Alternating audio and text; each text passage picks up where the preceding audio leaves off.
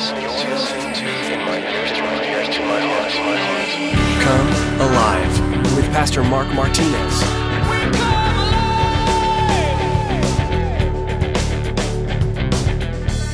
Can you forgive? Can you love your enemy as Jesus says?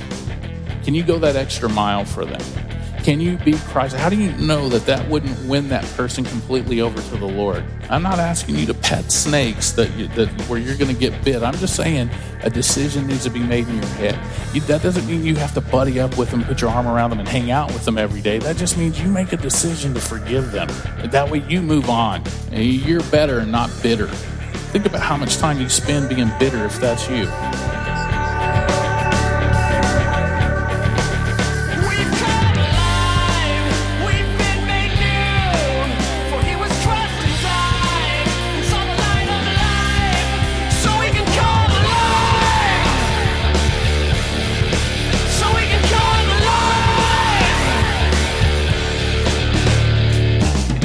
Do you choose to obey the Lord in forgiving others and loving your enemies? When God gives us a command in His Word, it's not a suggestion. It's an order that needs to be followed immediately. As Pastor Mark continues his teaching series through the book of 2 Samuel, he'll be reminding us that we are ambassadors for Jesus, and what we do and say is a direct reflection on Him. If we proclaim to be Christians, then we are in essence saying that we are little Christs. We are His representatives.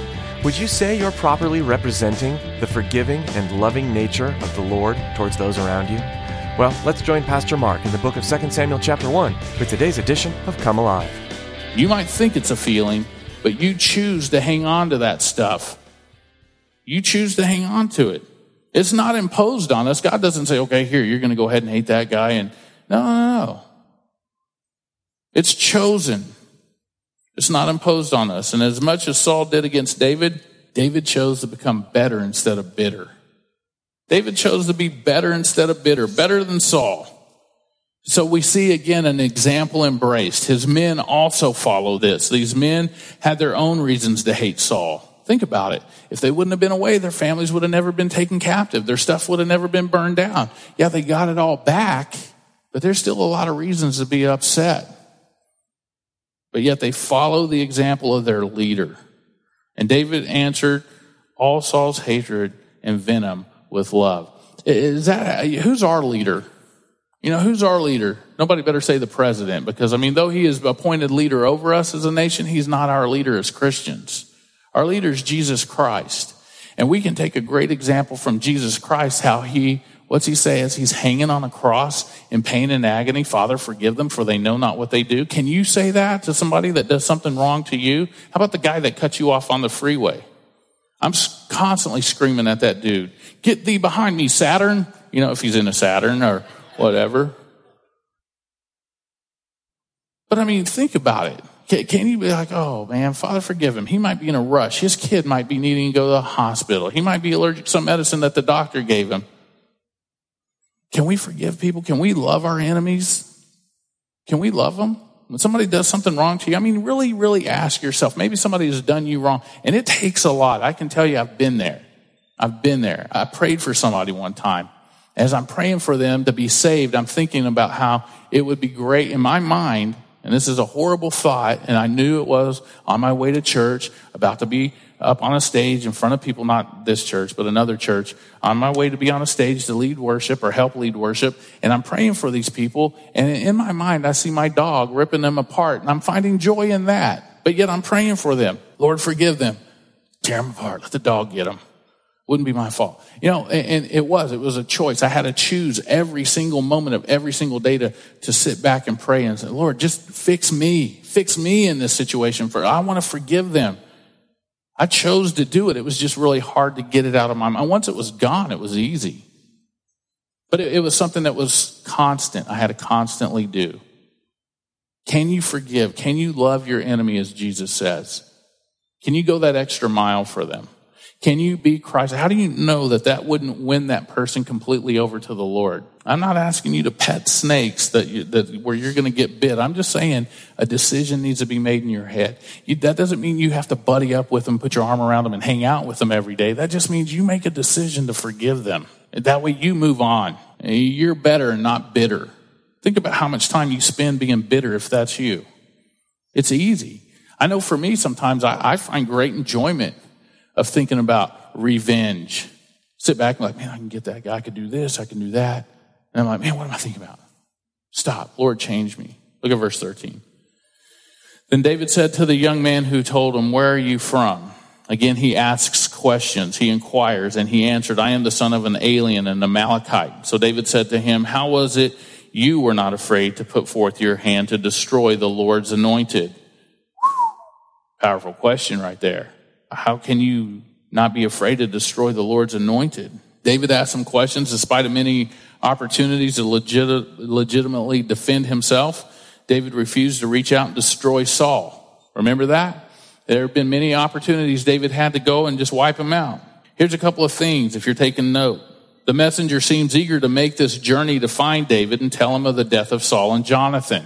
The Amalekite, Ahimaaz in 2 Samuel 18, 19 through 23, he seems to want to bring David the news because he expects David to be pleased with what he hears.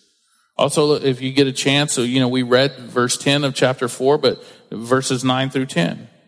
And so he doesn't understand the depth of sorrow and sadness that this news is going to bring to David. Also, another thing, it appears that he expects to be rewarded, like we said earlier. The messenger seems to assume that Saul and Jonathan are David's enemies, obstacles to his ascent to the throne. And when he sees David tear his clothes, all of a sudden he's like, oh, what's going on? And it wasn't the Amalekite raiders who sacked Ziklag and kidnapped the families of David and his men only 3 days earlier. I mean, battle's battle. And so here it is, after pursuing the Amalekites and slaughtering them, this guy shows up. The messenger knows David's designated to be or expected to be Israel's next king. So he brings the crown and bracelet he took from Saul's body and gives them to David as king. And the man almost proudly admits as having killed Saul, the Lord's anointed. It's almost as if when you read this, that he was proud to kill Saul. So David knew that since God had put Saul on the throne, that it was God's job to end his reign. And woe to the one who puts forth his hand to destroy a God-appointed leader. And you have to think about that. Who has God put in charge? And we might be trying to destroy them, maybe with words. For us, it's different. In the Old Testament, here it was a physical act of murder was murder. But for us, for you and I, Jesus gave us a little bit something different. If you hate your brother, if you thought you murdered him in your heart, it's pretty tough. Be careful who you hate. Be careful who you gripe and you complain and you say you hate when God allows this leader to be in charge. You don't have to like everything, but just be careful. Look at verse 15. And then David called one of the young men and said, go near and execute him. And he struck him so that he died. David's like, you don't do this. You don't touch God's anointed. And so David has this guy killed. David's saying that he is not guilty of this man's death and having him killed. You might think, well, wait a minute. Yeah, he is. He just gave the command. Isn't this a little contradictory? No, it's not at all. Because that man himself confessed to having done a deed worthy of death. He says he killed him. The guilt for the man's death rests on himself. No matter how you put it, he did it. Regardless of how it happened, what was begged, it doesn't matter. He did it. The end result is the fact is still the same, that this man killed the Lord's anointed. So David says, put him to death. Look at verse 17. And then David lamented with his lamentation over Saul and over Jonathan, his son. And he told them to teach the children of Judah the song of the bow. Indeed, it's written in the book of Jasher. Now, this book of Jasher is a poetry book that is not in the Bible, hasn't been found. And you read about it another time in the book of Joshua. And so, it's not canonized, and just because it's not one of the, you turn on your TV and you might find on a Discovery Channel or National Geographic, the lost books of the Bible, we got what God wants us to have. Just know that. It'd be cool to read that book, go see the Dead Sea Scrolls, before people were like, oh, the scriptures aren't true. And all of a sudden some kid, some shepherd throws a rock, hears something break, goes and opens it up, and almost word for word what our Bible has is the book of Daniel on these scrolls that are written thousands of years before. So, it's hard to know what to say when you see this. And so it says he told him to teach the children of Judah the song of the bow. And so this is kind of like a David talking about Saul's eulogy. And it is. It's hard to say to know what to say at a funeral. It's hard to know what to say. I've done a couple of funerals, and it's tough. I've had people call me, and I've denied doing the funeral. You might think, well, you're kind of a cruel guy. I'm like, well, number one, I don't know you. I don't know this guy. Well, here's what he was. I'm like, is there any proof that this person was a good? Because they'll tell you what they want you to say. Tell our family he's in a better place. I don't know if I can say that. Was the guy saved? No, he wasn't saved. I can't say that. Even at my dad's own funeral, my own dad, somebody said, well, aren't you glad he's in a better place? And I'm like, I don't know. I don't know if I could say that. Nobody knows what a man does in his last hour, but I don't know. I have no clue. My brother struggled. He goes, what do you mean you don't know? And I was like, well, have you ever known him to go to church? No. Have you ever known him to read his Bible? No. Have you ever known him to do anything other than party harder than anyone you ever met? No. Now, I love my dad. But to answer that question is a definite, I don't know. I don't know what he did in his last hour. He might have repented, said, Lord, save me. He might have been able to pull that one off. He's pulled off some amazing stuff. And it's like when you get to heaven, there's going to be the three wonders. I'm going to wonder who's there, who's not, and why I am. Right? And if I see him, I'll be like, wow, you pulled it off, Dad. Amazing. But nobody knows that. So I've heard a lot of lies told at funerals. And a lot of them are by preachers. I've heard lies told about God. Well, this wasn't God's fault. This wasn't God's fault. He had no knowledge or control over what had happened. Put on the brakes there. I don't know who your God is, but my God's got a lot of knowledge and a lot of control. You hear stuff like that. And lies told about the one who died. Usually these lies about the departed tend to exaggerate the good and deny the bad. I remember hearing a story that my pastor told one time of a pastor who was very honest at a funeral of a man who was just a rotten dude. And so in the middle of the funeral service, the preacher looked straight at the widow of the man who had died and said something like, Millie, you know, Ralph was a worthless man. Now, when you marry again, let's pick a better man than this. Now, that's honesty. I mean, if you can't find honesty in the church and from a pastor, man, we're in trouble. Well, there could have been some more tact about that. He might have been able to pull her off to the side and say it, but out loud in front of all. But, I mean, I guess everybody knew this was a rotten dude. And as a kid going to funerals and hanging out at funerals, you hear some weird stuff. You're just like, really? Where do you get that? I just want to go up there and go, can you show me where it says that in the Bible? That everybody that dies will go to heaven? So you're telling me Charles Manson and Hitler are hanging out in heaven? Oh, well, no, except for them. Well, why is there an exception for them? Well, they were really bad. Sin is sin. See, David's sorrow was sincere and it was deeply felt. And so he crafts this song. Hear the depth of his feeling. And again, the book of Jasher mentioned in Joshua, you see it. And that's where, it says, it talks about this. But here's a song. And so apparently the song becomes known as the Song of the Bow. Saul was a big guy, almost invincible in hand-to-hand combat. We know that. But Saul was brought down by an arrow from a bow. Verse 19 says, the beauty of Israel is slain on your high places. How the mighty have fallen.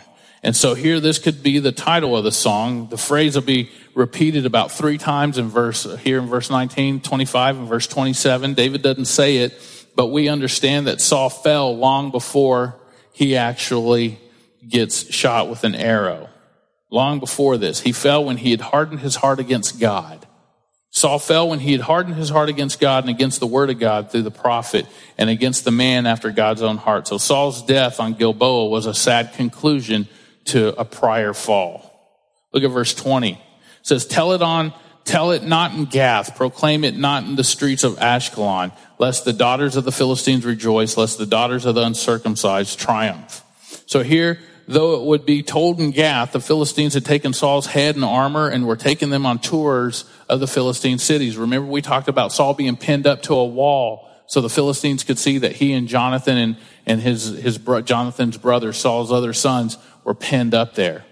And remember, we said this is a very common thing to do when you're an enemy to those people in that country. And still today, we see this happening.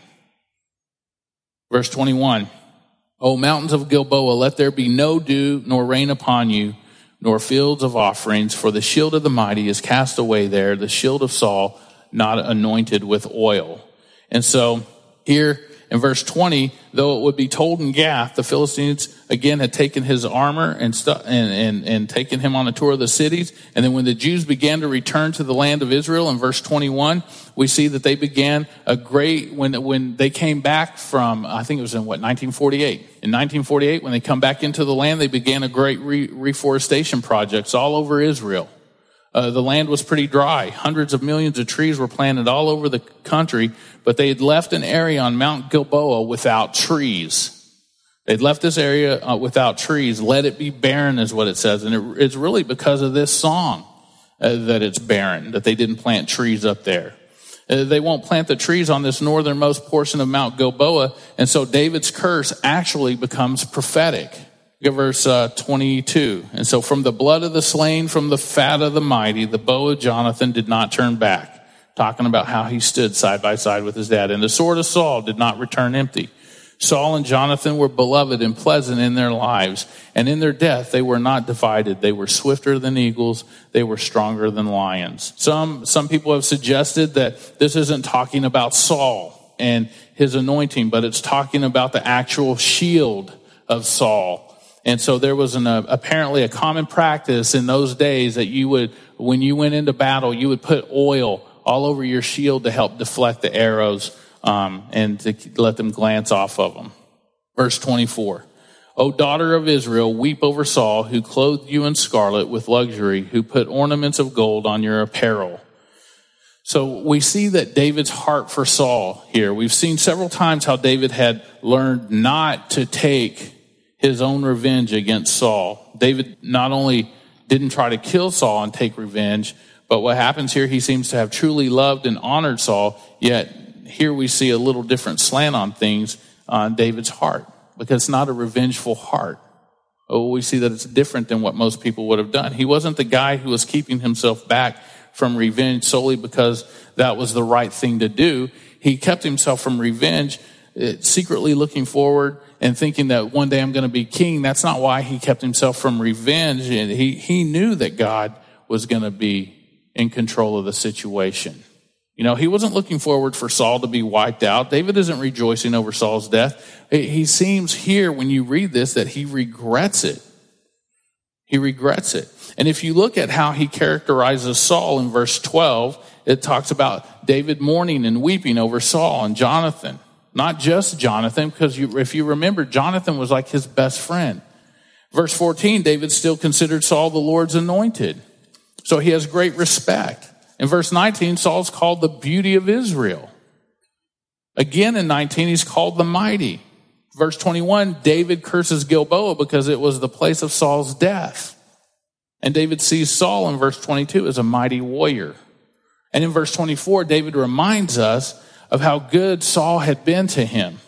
And if you think about this, Jesus said in Matthew 5:44 through 48, but I say to you, love your enemies, bless them that curse you, do good to them that hate you, and pray for them which despitefully use you and persecute you, that you may be the children of your Father which is in heaven, for he makes his sun to rise on the evil and on the good, and he sends rain on the just and the unjust. For if you love them which love you, what reward will you have? Do not even the publicans do the same? And if you salute your brothers only, what do you more than others? And do you even the publicans so? So for you to be careful, therefore perfect, even as your Father in heaven is perfect. So Jesus is telling us something. He gives us a command here. He says, these guys that do these things, love your enemies. And that's what David does. We see that this goes, and it's a great example for you and I to love our enemies. Look at verse 26. It says, I am distressed for you, my brother Jonathan. Here he's talking about Jonathan. And this is a verse a lot of people take and try to pervert. It says, you've been very pleasant to me. Your love to me was wonderful, surpassing the love of women. Now, again, there are people who'd like to take this and make this into something perverted, but that's not what David's talking about. If you remember that David's own experience of love with women was according to God's will, right? God's will, one man, one woman. But he had multiple marriages. And it kept him from God's ideal, one man and one woman in a flesh relationship. So there's not the slightest hint that David and Jonathan expressed their love in a sexual way. He's just saying here that I had a deep godly love for Jonathan, and Jonathan had a deep godly love for him. I don't know as a guy, and I remember I have a best friend, and I still have him. I mean, we'd been best friends for a long time. But when we were hanging out all the time, there was that love that I had for him that I'd rather hang out with him than my girlfriend. And it wasn't because there was something weird going on. It was just we enjoyed each other that much more. And it wasn't because I was 5 or anything like that. I was actually a teenager. And we'd hung out. And we had lost touch when we turned 18. He went to the Army and I went my own ways. And a couple years ago, I call him. I don't know how we found each other. Oh, I remember. But anyway, he came to church one day. It was the first time I'd seen him in a long time. He showed up. His wife's from Katy, of all places. And so he was like, man, no way. He's like, for years, I've been coming to Katy for Thanksgiving and Christmas.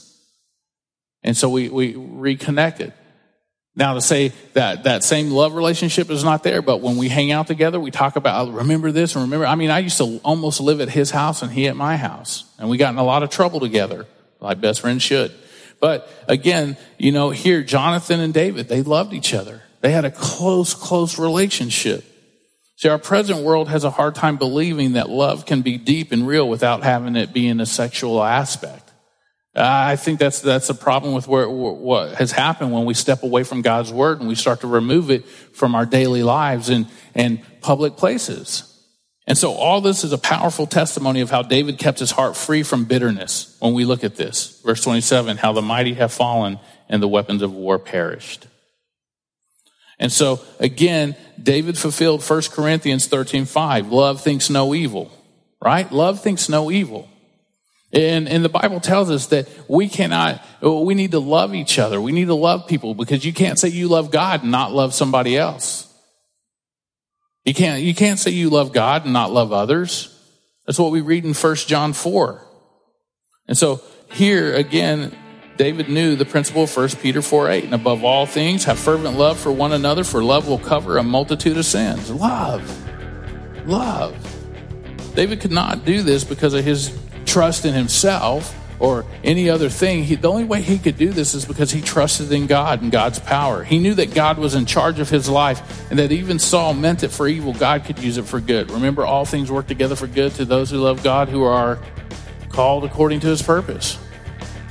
Are you called according to his purpose?